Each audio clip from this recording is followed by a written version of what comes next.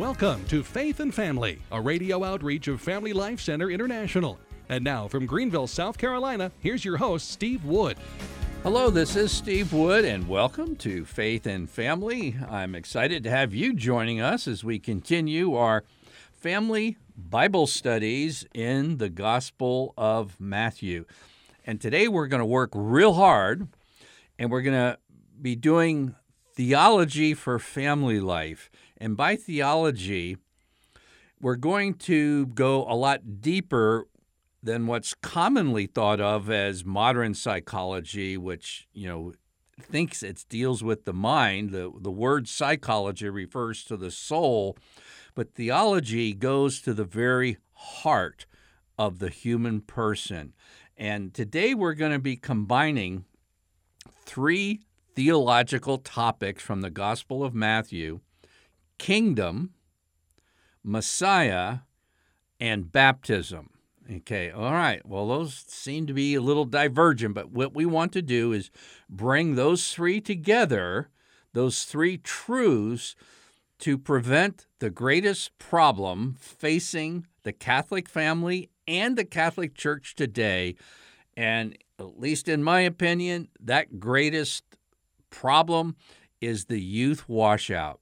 Young people who have been raised by good Christian families that go through their Christian education, good schools, good catechesis, and they seem to hit the late teens, early 20s, young adulthood, and just wash out.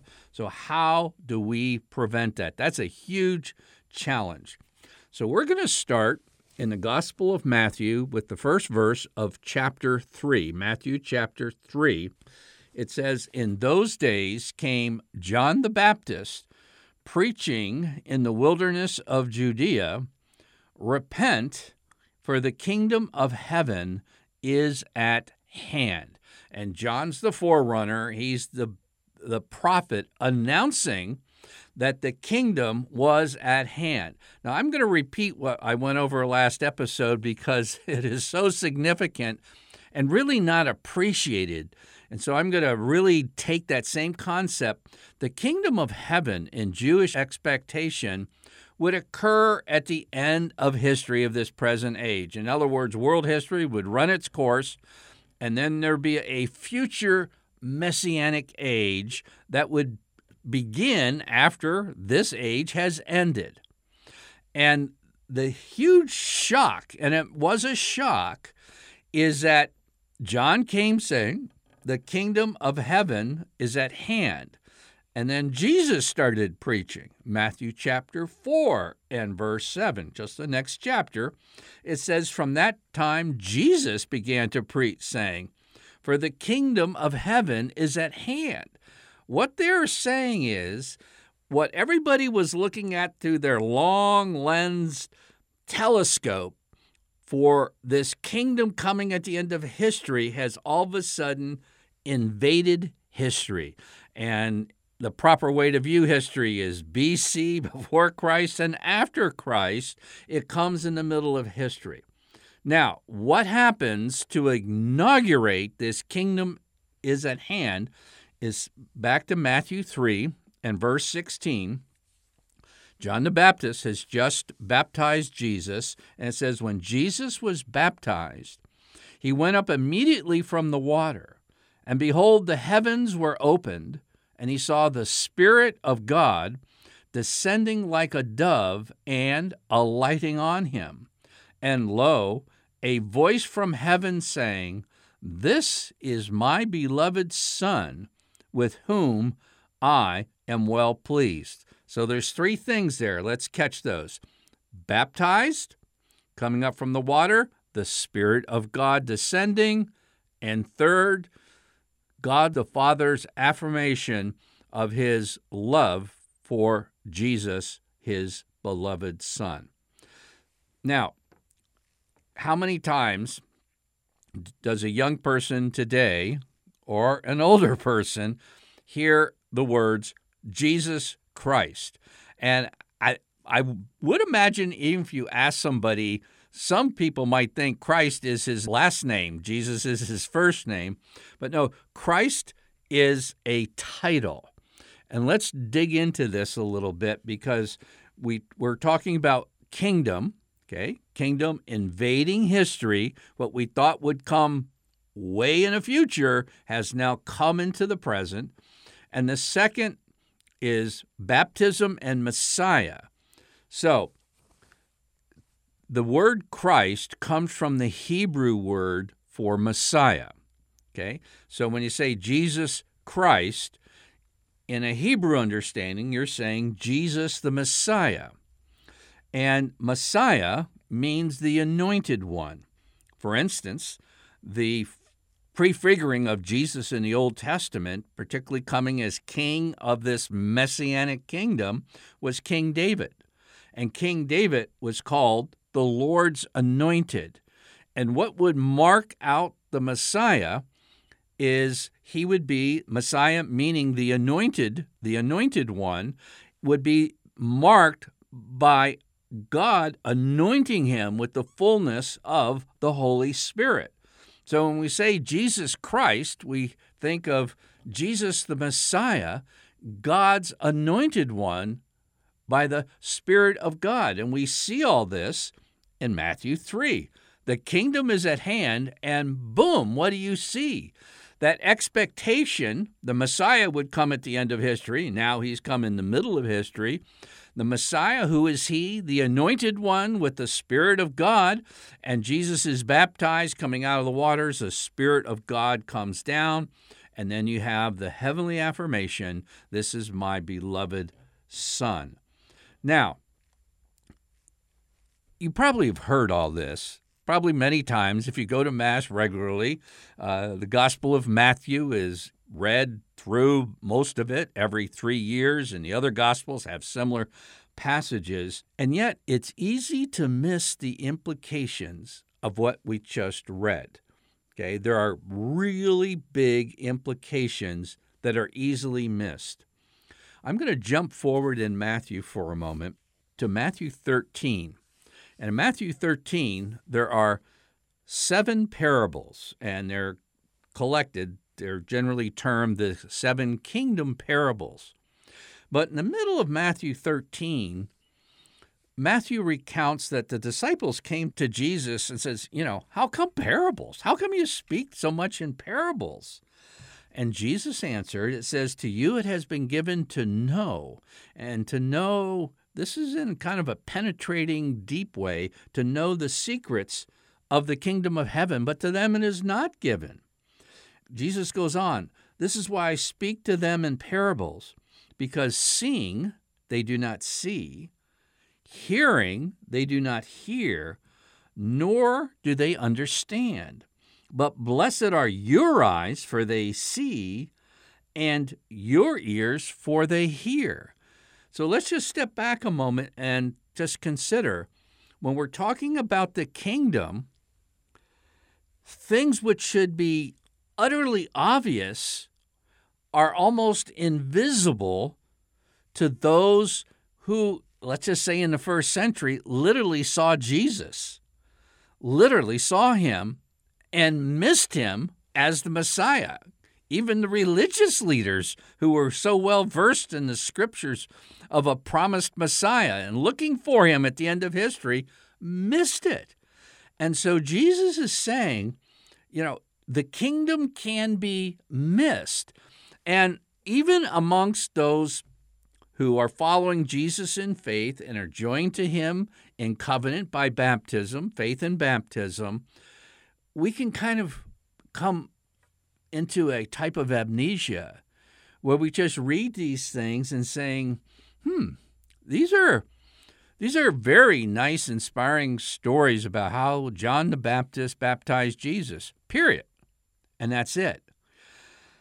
Now, if the future has invaded history with the coming of Jesus, even those long-distance expectations that beyond the end of history, it talked about a transformed life.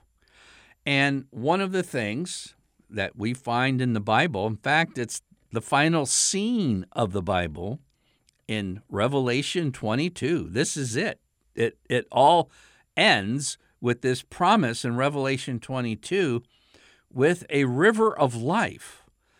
And the river of life comes out of Jerusalem, out of the temple in Jerusalem, and everywhere it goes where those living waters touch something, life seems to bloom. And it's a very dry, arid, and the further you go east, as the river of life goes out, it gets into desert and finally the Dead Sea. And it says the river of life goes out and there's fruit trees on either side. And they bloom all the time, and the leaves are for healing. And when the waters hit the Dead Sea becomes a living sea, and there's live fish going around there. So it's a transforming river. Okay? Now that's great to look forward to, and that will literally happen. I believe that is absolutely, literally going to happen with the second coming of Jesus. But when somebody says "but" after making grandiose statements like I just made, pay a lot of attention. But the secret of the kingdom, despite not having the Mount of Olives split in two and a visible river of life going, see, you could miss some things. And Jesus declared, this is from John chapter 7, verses 38 and 39. Jesus declared, "He who believes in me, as the scriptures have said, out of his heart shall flow rivers of living water." That's Revelation 22. Now this he said about the Spirit, which those who believed in him were to receive. And that happened. That doesn't happen at the end of history. It began, those rivers. And the Messianic outpouring, okay, now if you try to catch this, the Messiah means the anointed one, the one with the fullness of the Holy Spirit. And the expectation was when he appeared, the Messiah appeared, the outpouring and the blessings of the Holy Spirit, given the imagery of these living waters, would occur at the end of history. And Jesus is saying this is going to occur in the midst of history. In other words, I'll tell you where I'm going with this. You can't just read Matthew 3 and say, isn't that nice, Jesus being baptized by John the Baptist? Period. That was a nice historical event. Period. That's just nice to know. Period. No. This is life transforming, because what happens to and through Jesus, if we're joined to Jesus, it's to happen to and through us. So here's my question.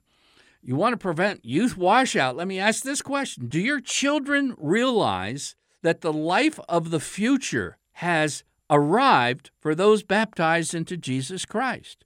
Now, I'm not saying all the external blessings, the world having peace and health and no sickness and no war and all that, but the internal life has begun now. And coming back to Matthew 13, it's easy to see and not see. It's easy to hear this and not hear. It's easy to hear the Gospels read and not perceive what is being offered. And I'll just take that question a little bit further. Not just do your children realize that the life of the future has arrived in the present, but what about you? Because I'm going to repeat this probably in this very episode, but Pope Benedict was asked by a young priest, how do we convey the Holy Spirit to someone else? And Pope Benedict says, well, it's very difficult to pass on something you don't first have yourself.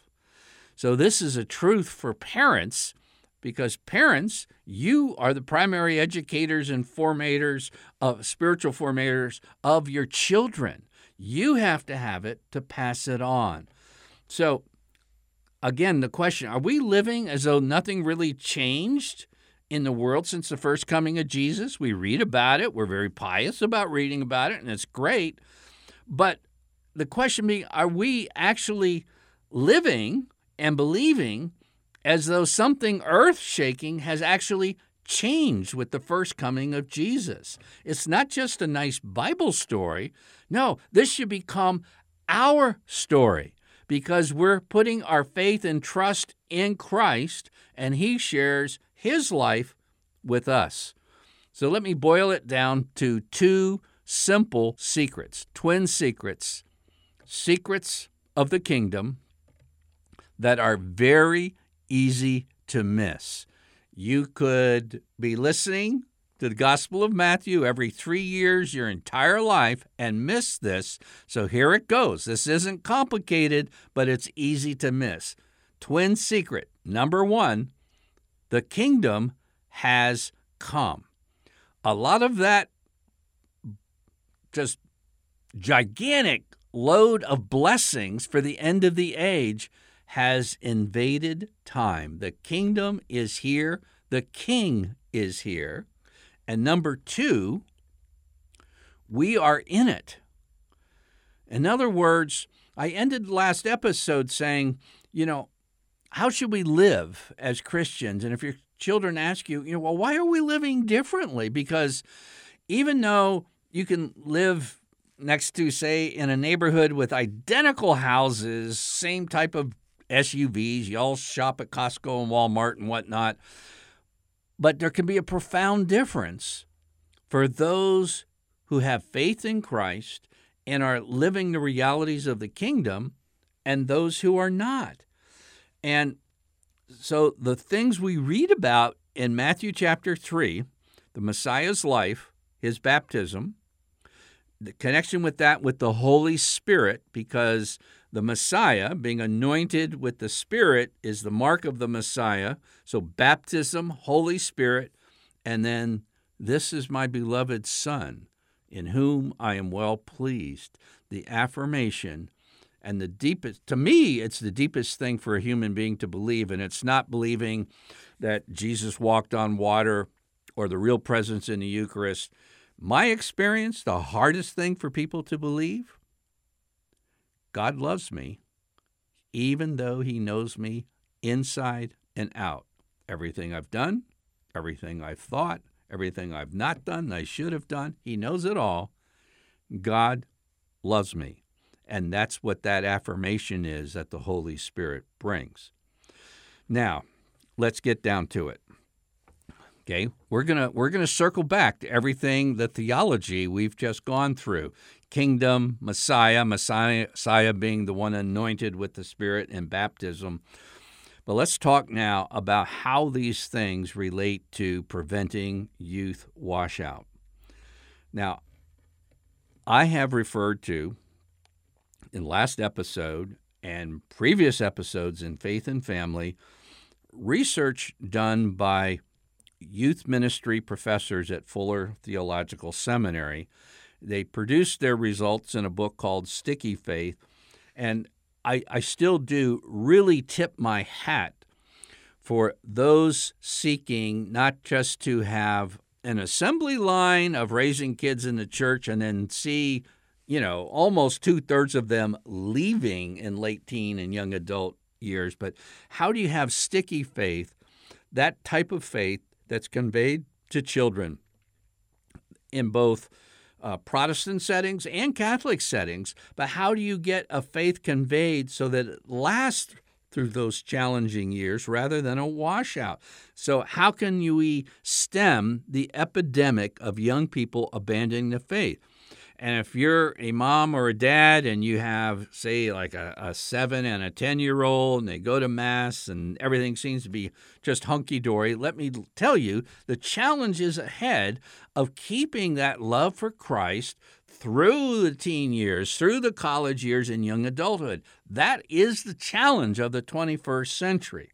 Now, in researching this book, the researchers turned up something that even they didn't expect and actually didn't address meaningfully, which is a nice way of saying they missed their own research.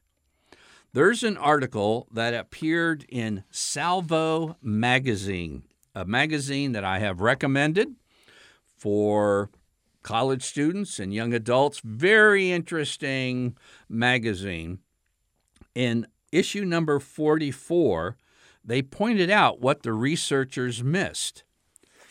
The researchers were going in and tried to find out what makes for sticky faith, and they started researching a large number of Christian youth from good homes, raised in the church, stable two-parent families and everything else, and they were trying to find out how can we maintain that faith that they were given in this, so to speak, ideal environment. How can we maintain that into adulthood? Okay? And they neglected what the young people said were their questions. They were asked directly, what doubts or questions do you have? And just so you know, the young people themselves, many of them said, these were the prime questions they had, but yet they were ignored by their parents and pastors. Question number one, their doubt, their question. Number one, does God exist? You heard me. They were questioning the reality of God, the reality of the existence of God. And while the researchers were busy, along with churches, Protestant, Catholic, busy trying to install a type of faith that would be maintained into adulthood, there was no faith to be maintained. I mean, you're almost at a pre-faith level. Does God even exist? And then the second question, does God love me? I can't tell you how important what I'm sharing with you right now, how important this is. Because a young person today, raised in the church with these kind of questions, profound questions and doubts, are not going to be making it unless they have a huge measure of assurance that, yes, God does exist, and yes, God does love me. Okay, now we're going to come back to our theology. Remember that Jesus said it's very easy to miss the realities of the kingdom. Remember, Jesus baptized, Holy Spirit descends, Father affirms his love for his Son. Now, you and your children, having faith in baptism, are in Christ. There is an incredibly important preposition. It's 2 letters in Greek and it's 2 letters in English. It's the word in, I-N. Let's look at Galatians 3:14 because it's just summarizing in a few verses exactly what I've been sharing with you this episode. Galatians 3:14. In Christ, the blessing of Abraham might come to the Gentiles, that we might receive the promise of the Spirit through faith. Okay? Through our baptism, we are in covenant. We're joined. We're in union. We are in Christ. So you're not to read Matthew 3 just like it's a nice historical event.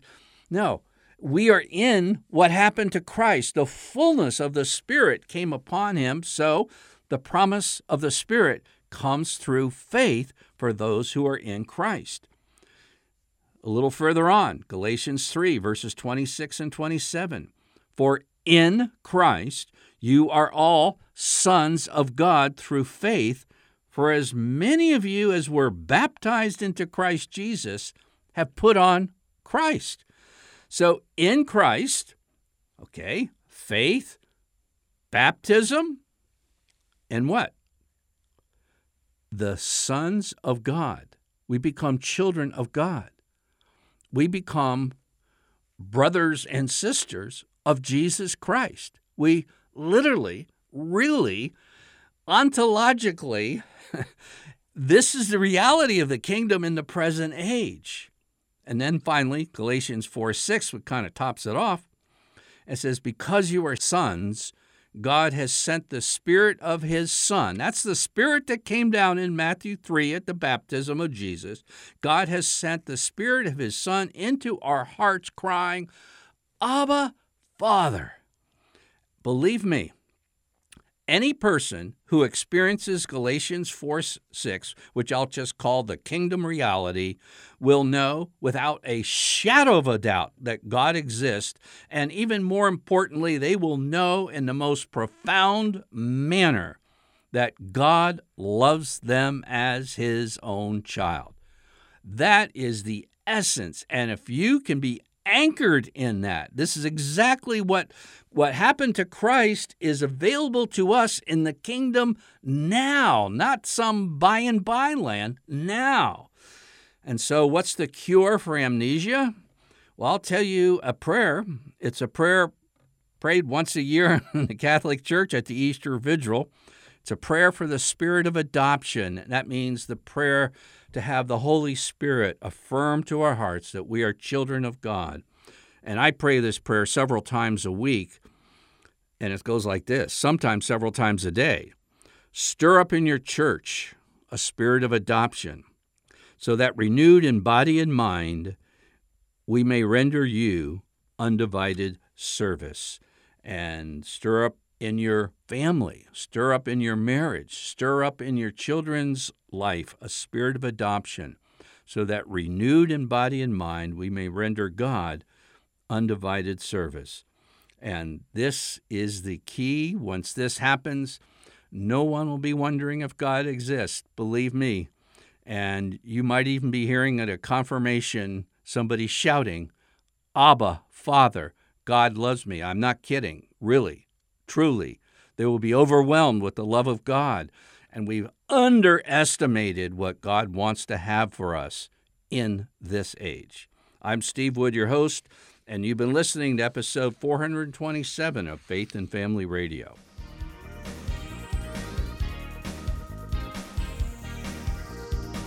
Faith and Family is a radio outreach of Family Life Center International. Visit us online at dads.org.